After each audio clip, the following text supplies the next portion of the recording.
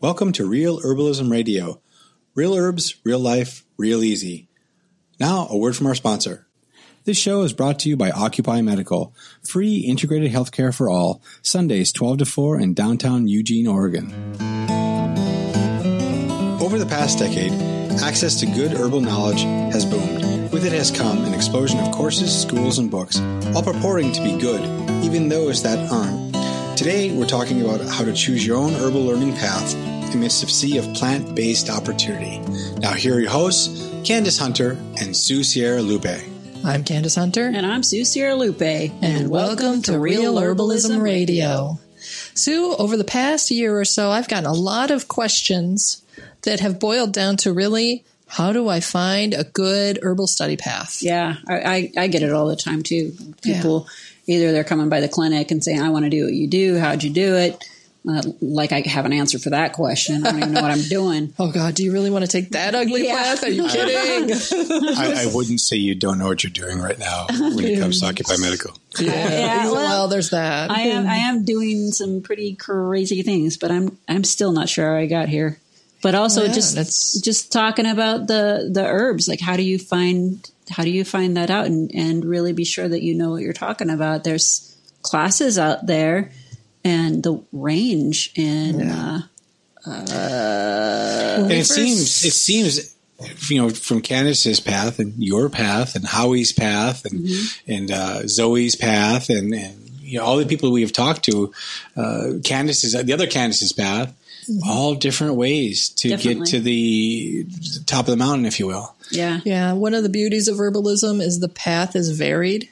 Mm-hmm. And one of the neat things about living in this particular decade is that there are many, many opportunities. There are. I mean, if you go back, you know, even 10 years, there was a lot of stuff out there, but it was really hard to come by cohesive information. You really kind of had to find a teacher.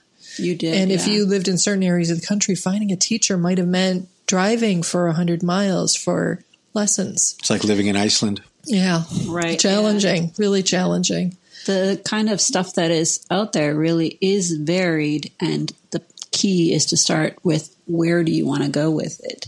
Yeah, that is a really good question to answer. And just because you think you have the answer today doesn't mean it isn't going to change. Right. It certainly changed for me. Yeah. Yeah. I definitely found myself, as I was growing older, being more specialized. I wanted the clinical part. Yeah. And I certainly didn't start out that way. No, I didn't start off thinking I was going to be doing anything regarding herbalism in a public venue. Mm-hmm. I did it for my family, and that was that. Yeah. I think in the years to come, we're going to find more herbalism out there. You know, I never would have thought you'd have St. John's wort sold in a pharmacy. Right. I certainly didn't think that medical marijuana would ever be legal. I certainly never thought that Walmart would have tinctures on their shelf. I never, ever visualized that, but that's the way it is. And we're going to see it more in hospitals and clinics. How do you get to the point where you're that herbalist helping there? Or how do you get to the point where you're the schooled herbalist helping your family? How do you know that the information you're putting out there is accurate and helpful?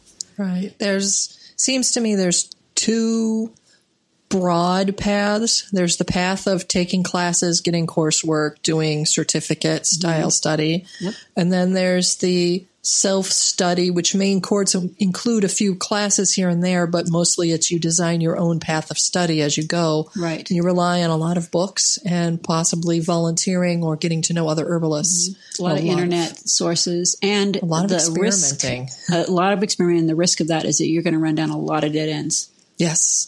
Yeah, there's a lot of research required, a lot of critical thinking required on the self-study course. So, just to roll it back a little bit, the first thing that an aspiring herbalist at any age should ask themselves is to define what they want to achieve in herbalism. Yes. Mm-hmm. Is that herbalism for your family? Is that herbalism practicing in a clinical environment, public health? Or is that having your own sandwich board up and you're going to, Yes, and do you want to make herbal products? Right. Do you want to do magical herbalism? Right. So once they define that, what's their next step?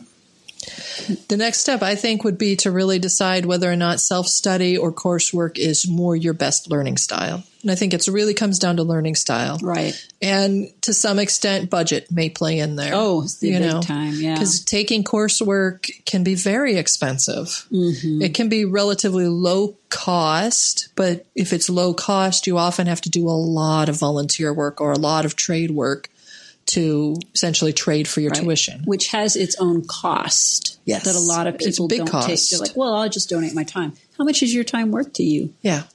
Maybe and it's you just do better learn. to write a check. You learn a lot by donating your time because you will pick up a lot of experiential knowledge by donating your time.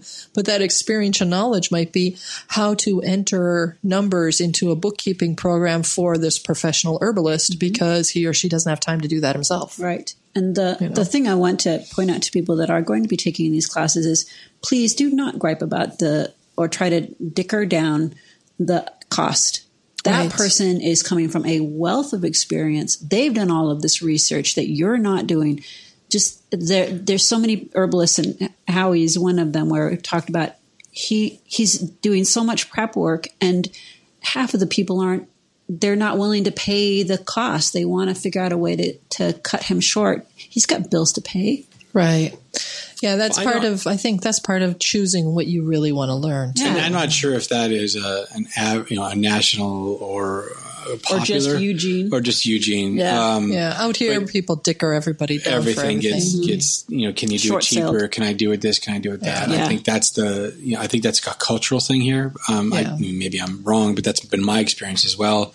Yeah. Getting, graphic design clients, a lot of times that's the first word out of their mouth is, how can I cut the cost? Right. Do it yourself then. Don't hire a professional. Yeah. And the thing is if you wouldn't go to the University of Oregon or Harvard or, any other university or college and go into the admin department and say, I really like what you offer, but I want to cut that down in price. Yeah. Is there any way I can do that? Yeah. Is there a coupon? Is there a Groupon for this course? Right. And at that point, they're going to laugh at you. And the same thing with a good herbal school.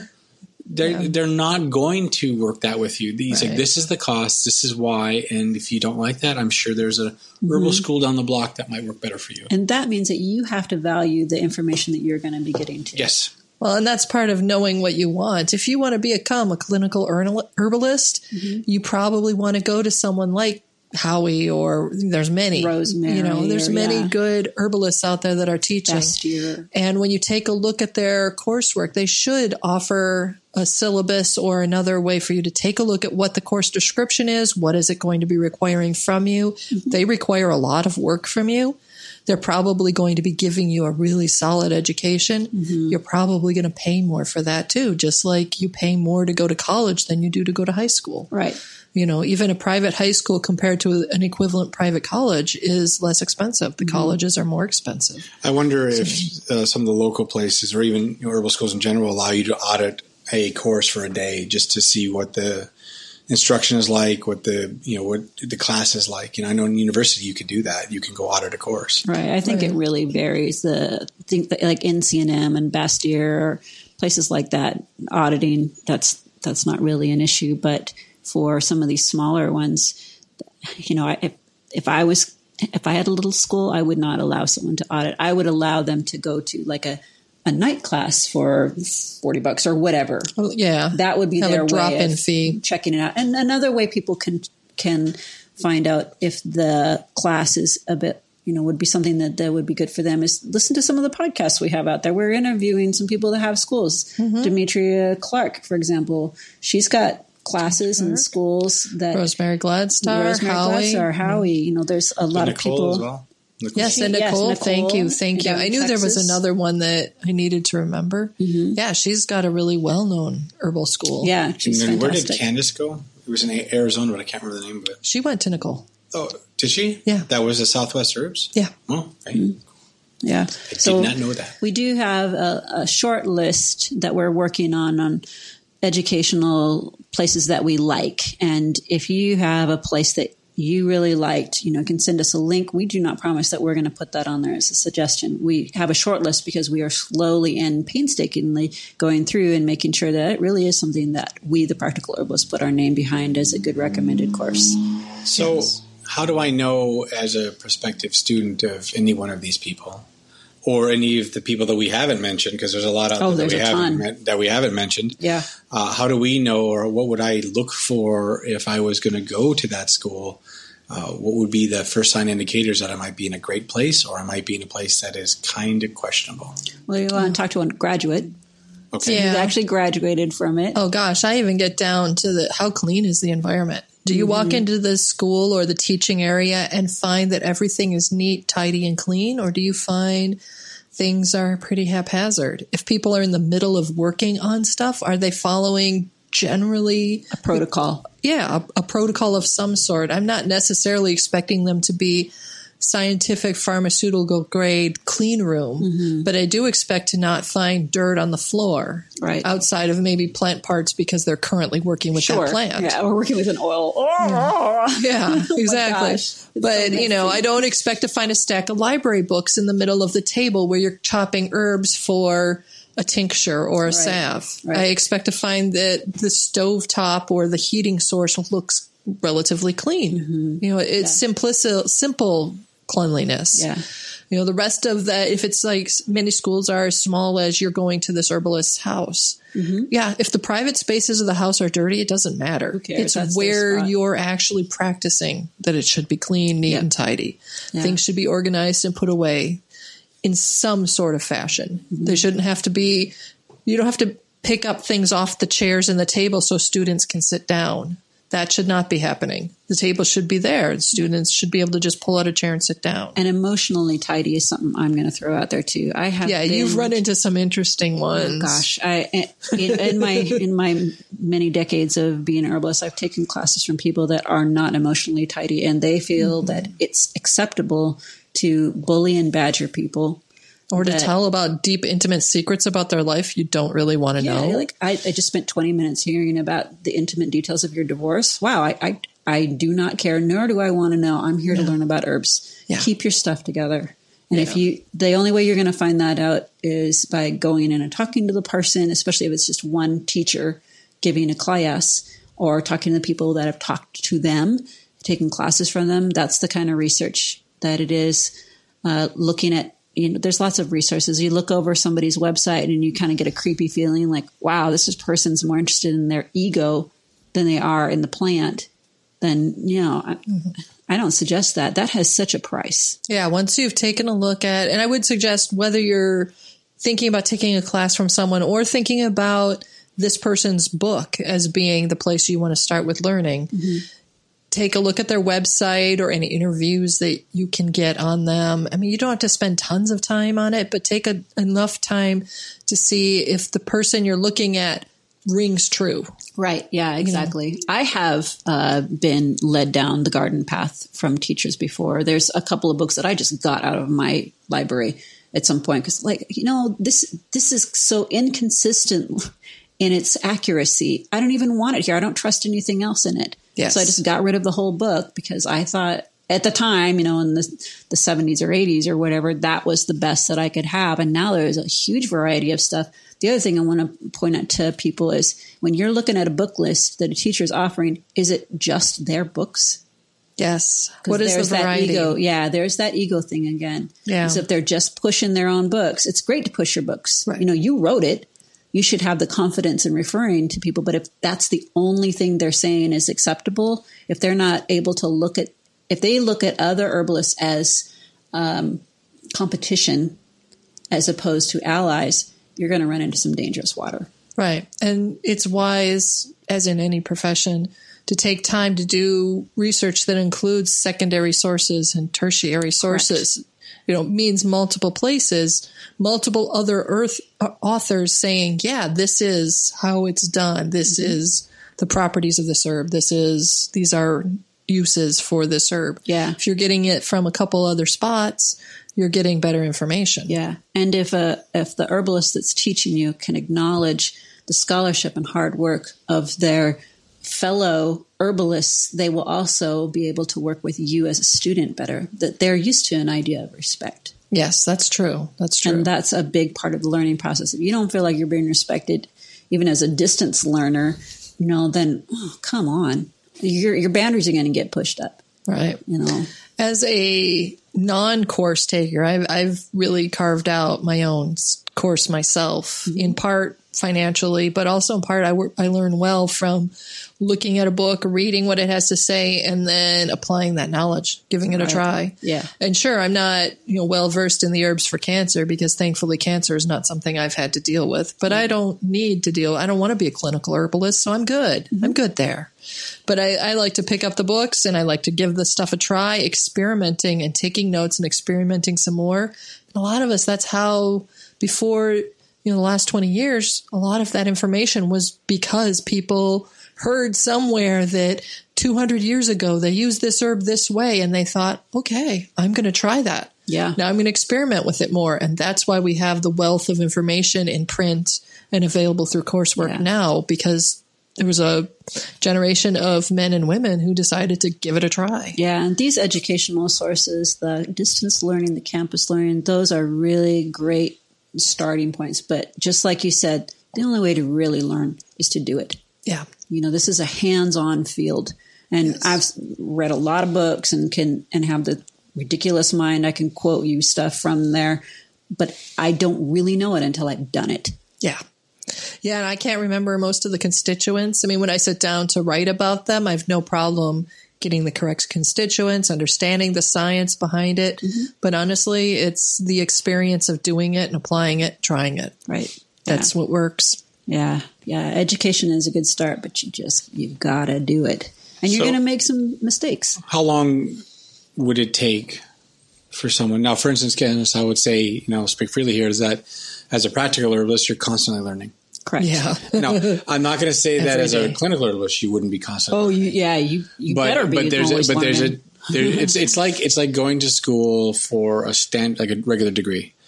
You get your degree, and then you get your job, and then you learn more, and you keep learning to stay in your field, and you do the same thing. But there's a difference, it seems to me, when you're the self-taught herbalist than when you are someone that gone through a heavy dose load of coursework, and then the practical application of it after that, plus the learning. So on the clinical side of things, if you're a clinical herbalist, right, 2-year certification is 2 years, general. just a 2-year. I say just a 2-year certification. Is there anything else typically? Well, it depends on what you're going for, but most of these programs are like the Columbine School of Botanical Studies is a 2-year, and there's a whole bunch of. You could take classes for the rest of your life. Yeah. I mean, and any field. You will. As an herbalist, you will never be the master of herbalism. No. Ever, ever, ever. There's just too much to know. And as it's used more and more openly, and there's going to be more to learn. So like I say with Candace, I mean, you've been constantly, it seems like, learning and I won't say at the same rate, but what it seems like for 10 years. Yeah, pretty much. I know that running the Practical Herbalist has done a lot to keep that going for you, for sure. Definitely. But even before that, I mean, I read herbal books and books on topics relating to herbal practices, including things like fermentation, or I'm reading Radical Mycology. It's 450 pages. Right. And that's not including like the appendices and all of that. Yeah. I read that kind of stuff cover to cover, and I usually read at least 4 or 5 of those a year. And I usually try a minimum of 4 or 5 pieces of that. Right. The hands-on. I find what's interesting to me, and then I give it a try, like my crazy mushroom tea. Yes. I was just going to say, like that crazy mushroom tea you just put in my mouth. If anyone's been following you this week, it's the crazy mushroom tea. It's the mushroom banana bread we just had. It's the SCOBY for the thing that you're working on. Yes, the great DIY SCOBY experiment. The mushroom juice. I mean, you really, and you've been posting that, which is fun to see you go through that book. And I'm looking forward. Thank you, Peter McCoy. Yeah, I'm looking forward to that podcast as well. And that brings up a good time to say, hey, it's time for an ad. So here's a word from our sponsor. Occupy Medical is a free street reach integrated health clinic that demonstrates by example that healthcare really is a human right. We're an all-volunteer clinic of doctors, nurses, herbalists, and others working together to heal the community. What kind of donations are you guys looking for? We need vitamins, herbs, socks, toothbrushes, and, of course, good old-fashioned money. You can find a complete list of our needs and contact information at occupy-medical.org. Occupy Medical is a 501c3 nonprofit organization. And now we're back. So we're back talking about where we left the last conversation was Candace's crazy mushrooms.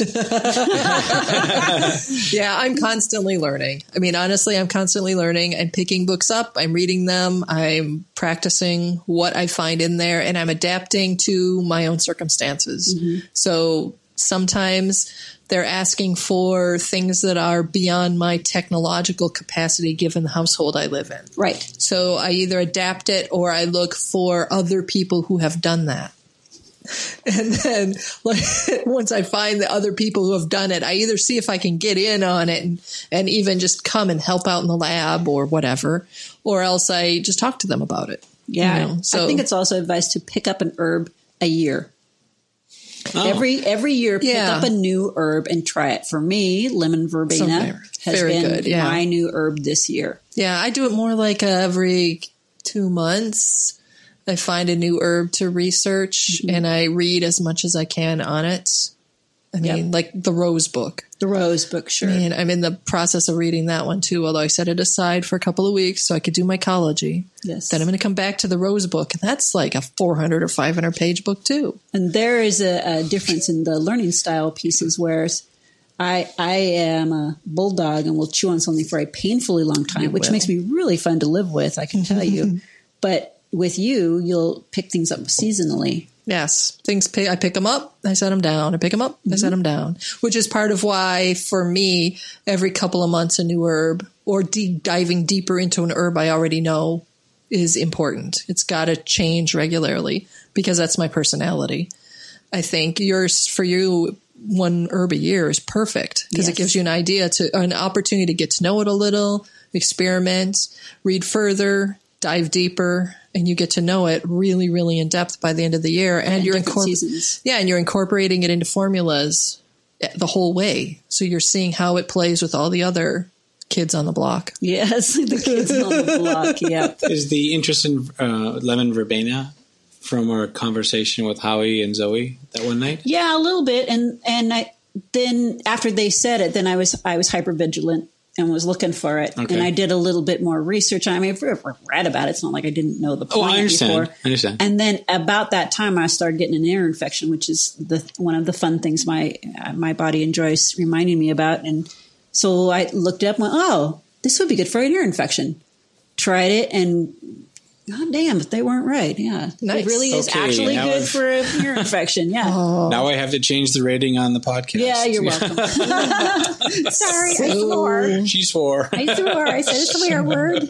Is there an herb for that? I don't know. There is not an herb for swearing. I've tried everything I can think of, and it just doesn't. It doesn't work. Nothing. It doesn't work. Nothing. The anti-swearing plant. Yeah. The different forms that the one I'm on right now is lemon verbena elixir. Oh, that's an elixir. It's got some sweetener in it. Oh, okay. It's like a tincture with sweetener in it. Ah, so cocktail. Kind of, yeah, I guess so. I put that lemon verbena cocktail. Well, gee, that's hard medicine to take. Yeah, oh my God. Mine in a martini glass. But yeah, I put the herb in there, and you know how when you're making some herbs, you need to add a little bit of glycerite to bring out some of the other properties. Yes. And in this case, you're just increasing the glycerite. So lemon verbena already tastes pretty good, but adding that, I just want to see, is it different when you're adding more of, I added some honey to it. Oh, nice. Yeah. Nice. So it's very, very tasty, very easy to take. And I'm figuring this is the kind of thing to give to a child that's got an ear infection. That sounds perfect. Yeah. Yeah. So it worked really well. And the next one is to add a couple more pieces to see if I can hit a sinus infection with it at the same time. Nice. So just keep adding bits and pieces to that. I imagine that. Are you growing cayenne? It? Are you growing it too?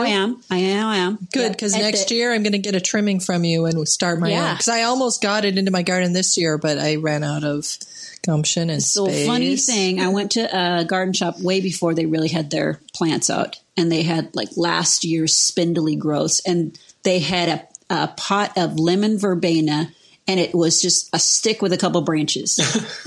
Nice. That sounds like exactly right for you. Oh, look, the poor corpse of a plant. I think I can revive this. And the woman that sold this says, she knew me because I know everybody apparently. So, so this is looking really dead. Like, yeah, but scratch it and you can see there's some greenness under there. I think I can revive it. And there are leaves on it. There are leaves on it. Put it in a pot. If it was just a stick, you would have been able to revive it. I guess so. Yeah, Zombie Master Sue. Yeah. Zombie Plant Master. Zombie Plant Master. Yeah, don't try this at home with humans. Yeah, but it's growing. It's looking real pretty, and yeah.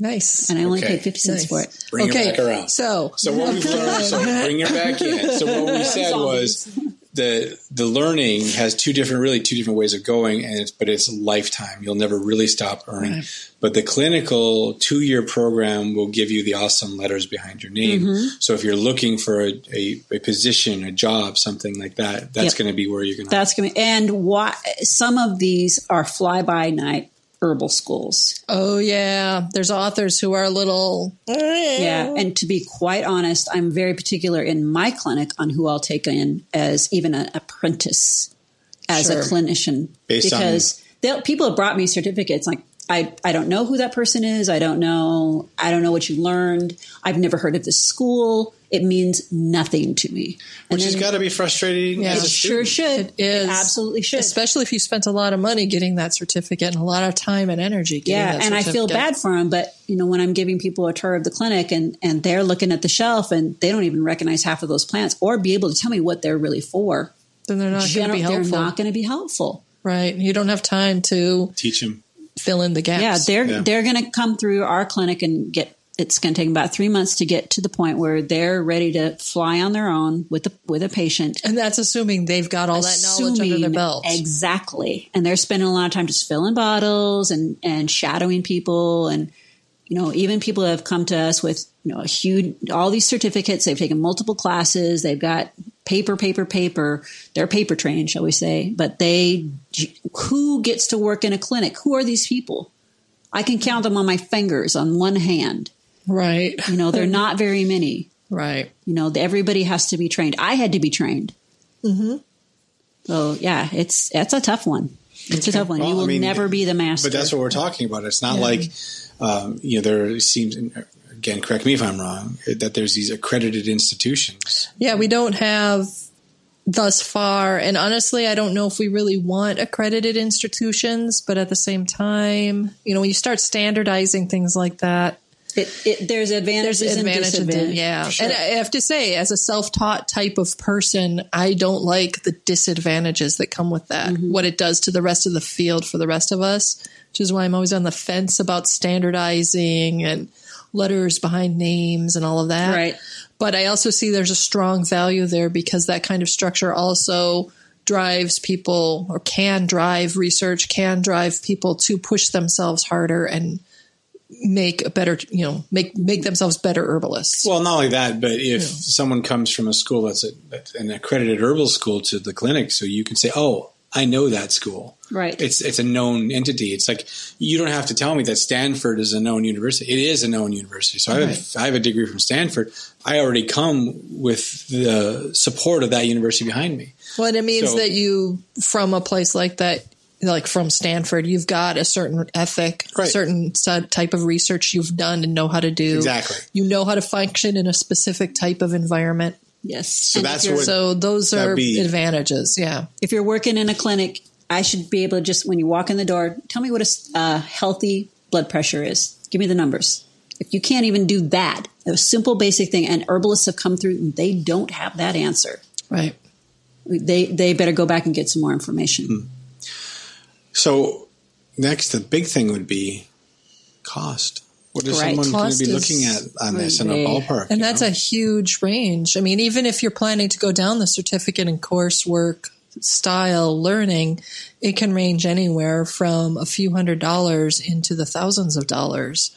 Right. Just for your 2 years worth of certificate, especially when you start including things like travel time that's necessary. I mean, some programs like Howie's, I know he has field research times where you go and you're going to spend an entire day in the field not necessarily in our backyard. No, you have to drive to it. You might be driving 2 or 3 hours, then spending the day in the field, and then driving 2 or 3 hours home, and then putting together a research paper or helping to process herbs or whatever. If you have kids, little kids, that's really difficult to work around. You can't bring children along in that environment for sure. I mean, I'm sure people have done it. They've got a kid in their backpack or whatever, but it's really that's hard unprofessional. to do. To be honest, it's unprofessional and unfair to the other students. Yeah. Because not that children are bad, but they're a distraction. And if you're spending that kind of money to get an education, I mean, would you show up to a class at Harvard and expect to see a bunch of moms with their kids when you're studying, business economics? You don't expect to show up to a business economics class and have there be children in the people's, sitting next to you. That's not right. I finished my last year at the University of Oregon with newborn Dylan and had to go to the professors individually saying, he was born a week ago. Your class starts tomorrow. I have nothing. I need to come either cancel this class right now or I need to come and sit in the back with him. And, at that point, he was basically a larva. So. Yeah, I was going to say there's not as much long you as can he's do not there. screaming, but Nope. But it's the, you don't expect crazy. to see a toddler. Nope, sure don't. Or a baby who's old enough to be screaming Running and around, squirmy yeah. and, Yeah, it was anyway. really, really hard. I can wished I had been imagine. able to do it another way. Yeah, I can imagine. Does cost denote quality? Not necessarily. There are some really big name herbalists who make buckets of money, and they are not necessarily good herbalists. They're really good at marketing, and they've got great personalities or big personalities. Yep. And some of the stuff they put out there is like scary wrong. Scary wrong. Some of it is a little scary wrong. You're right. There's also big name herbalists who are absolutely fabulous, and there are herbalists who get paid barely anything and are amazing at what they do. So if there was like 4 questions or the top 3 questions or whatever you were going to tell a prospective herbalist student that's going to be picking a school, what would they need to get answered to have any kind of a good idea as to whether the school they're looking at is going to be good for them? Do you have an idea? Just start with the basics. What do you want from it? Right. What is the diversity in the curriculum? Does that match where you want to go with it? And how much do they expect of you, and can you put that into it? Yeah. What's your obligation? Yeah. Mm-hmm. Are you going to be able to give them the level they're expecting? Yeah. Because one thing that you get with age, if you will, is the ability to realize that when you're going out for a job or for a school, and it's an interview and they're interviewing you, what people don't always realize, especially when you're young, is that you're interviewing them too. It's a match. So when you go to a job interview, that's when they say, do you have any questions? That's your chance to find out about them. And oftentimes we get so happy to be there that we forget that we're supposed to talk to them and ask them what their environment Yeah, we're so is like. happy we made it this far in the interview process. Oh my God. Right? Yeah. So that we don't do that due diligence and ask those questions. So when you're going to look at a school and you're interviewing the instructor or whatever, ask those questions because that's your time. Once you're in the program and you've plunked down your $1,000, $2,000 to get your golden fiddle. to get your and you don't like it, then what? Another important piece to think about is ethics. Do they talk about wild crafting? Do they talk about how you should or should not use specific herbs? There are plants that have been touted as great herbs, and then the results of that have been that unethical people have driven them into what's the name of that list? Not the Plant Savers list. Not the United Plant Savers list. Maybe it is that one. The one where the endangered plants. Yeah, endangered, protected. At risk. And at-risk plants. Mm-hmm. Yeah, they get driven onto those kinds of lists because over-harvesting. Exactly. And the people that are doing that are either themselves just they decided to be unethical and did that, or they've learned from someone who didn't say, we need to take time to pay attention to how these plants are in the ecosystem, how they are in general. Do not assume you're the only person that knows about this. Yes. You bring a group of 20 in to a place to show a rare and beautiful plant. Figure all 20 of those people are going to be just as impressed by it, and they're going to bring in more people. Yes. And will they be as impressing upon everyone they show that you do not touch this plant, you leave it alone. Stay we appreciate it. But so, questions about ethics. And do you use cannabis for every single thing that it could potentially be for? Mm-hmm. Not necessarily. There's a lot of range that a given herb might be able to help. A lot of different people it could help, but certain people won't be helped by it because it's not the right herb for them. You need to think about ethically what's right or not right for each person. Look for exclamation points. Yes. Yeah. Big, bold, wow, this is the best, super wonderful ever. You're getting lied to. Well, and do they take the time to talk about ethics and philosophy? And do they take the time to actually just talk about that in the coursework? Yeah. And I'm not talking about, Descartes ethics, Kant and all of those philosophers. I'm talking about, just practical everyday ethics. Mm-hmm. Are they talking about that as part of their coursework? Yeah, because you're choosing someone who's supposed to be wise. Yes. So, So you're not looking for a circus barker. Yeah, exactly. Yeah, that's a lot. Does that answer that question? Well, I think so. But that was that thing where if I'm going to go to a school, what would I ask? What would I look for? What would I need to know? And I'm interviewing them. Yeah. Is there anything else you both can think about when it comes to looking at herbal schools and and books? I mean, for the books, the same thing. Just take a look at your authors and see if they are generally feeling right. Does it feel right? Are they generally ethical in what they're suggesting people do? Are they larger than life, or are they actually, actual size? Yeah, and look at the fine print. Yes, and look at the fine print. There are some, unfortunately, people out there that they'll have a series and they're selling it like, well, there's this 3-month series that you can take, but what we really want you to do is sign up for the full year. And they will push and push and push. And that's disrespectful. Right. And it's tiring. It's wasting your energy. And if you don't, and this is what I keep hearing from people, if you don't sign up for the full year, you're going to be treated very badly in that class, unfortunately. Yeah, that's sad. Yeah, and it's not a one-time thing. It happens all over the country. So watch for the small print. Look where the big pushes are. It's great that people have the right and the obligation to try to sell their program. If they believe in it, they're going to sell it. But there's a difference between selling something and bullying people into it. Right. Honestly, much of this is common sense, no matter what you're trying to study, whether it's herbalism or woodworking or, basket weaving. Sure. Talk to other people, find out what they know about the person or the school. If you just get one bad review, big deal. Right. But if you get a slew of them. Yeah. Don't base a restaurant on one bad review, and don't discount an herbal school on one bad review. Mm-hmm. I mean, there's so many things. And weigh the source too. If you're talking to your friend who happens to be a very head in the clouds kind of person who does really well with lots of facts, doesn't do as well with experience, and they're complaining that the school expected her to actually make a tincture and it had to actually have the right ratios and everything. Yeah. Well. Right. If you're better with experiential stuff, that school might be perfect for you. So consider your sources too. Right. Yeah. Some people might be angry at the schools. They actually expect them to pay their bill. Yeah, gee. Gosh. Stupid adults. No. For more information about the educational sources that we mentioned here and some links and resources we mentioned in this program, go check out realherbalismradio.com.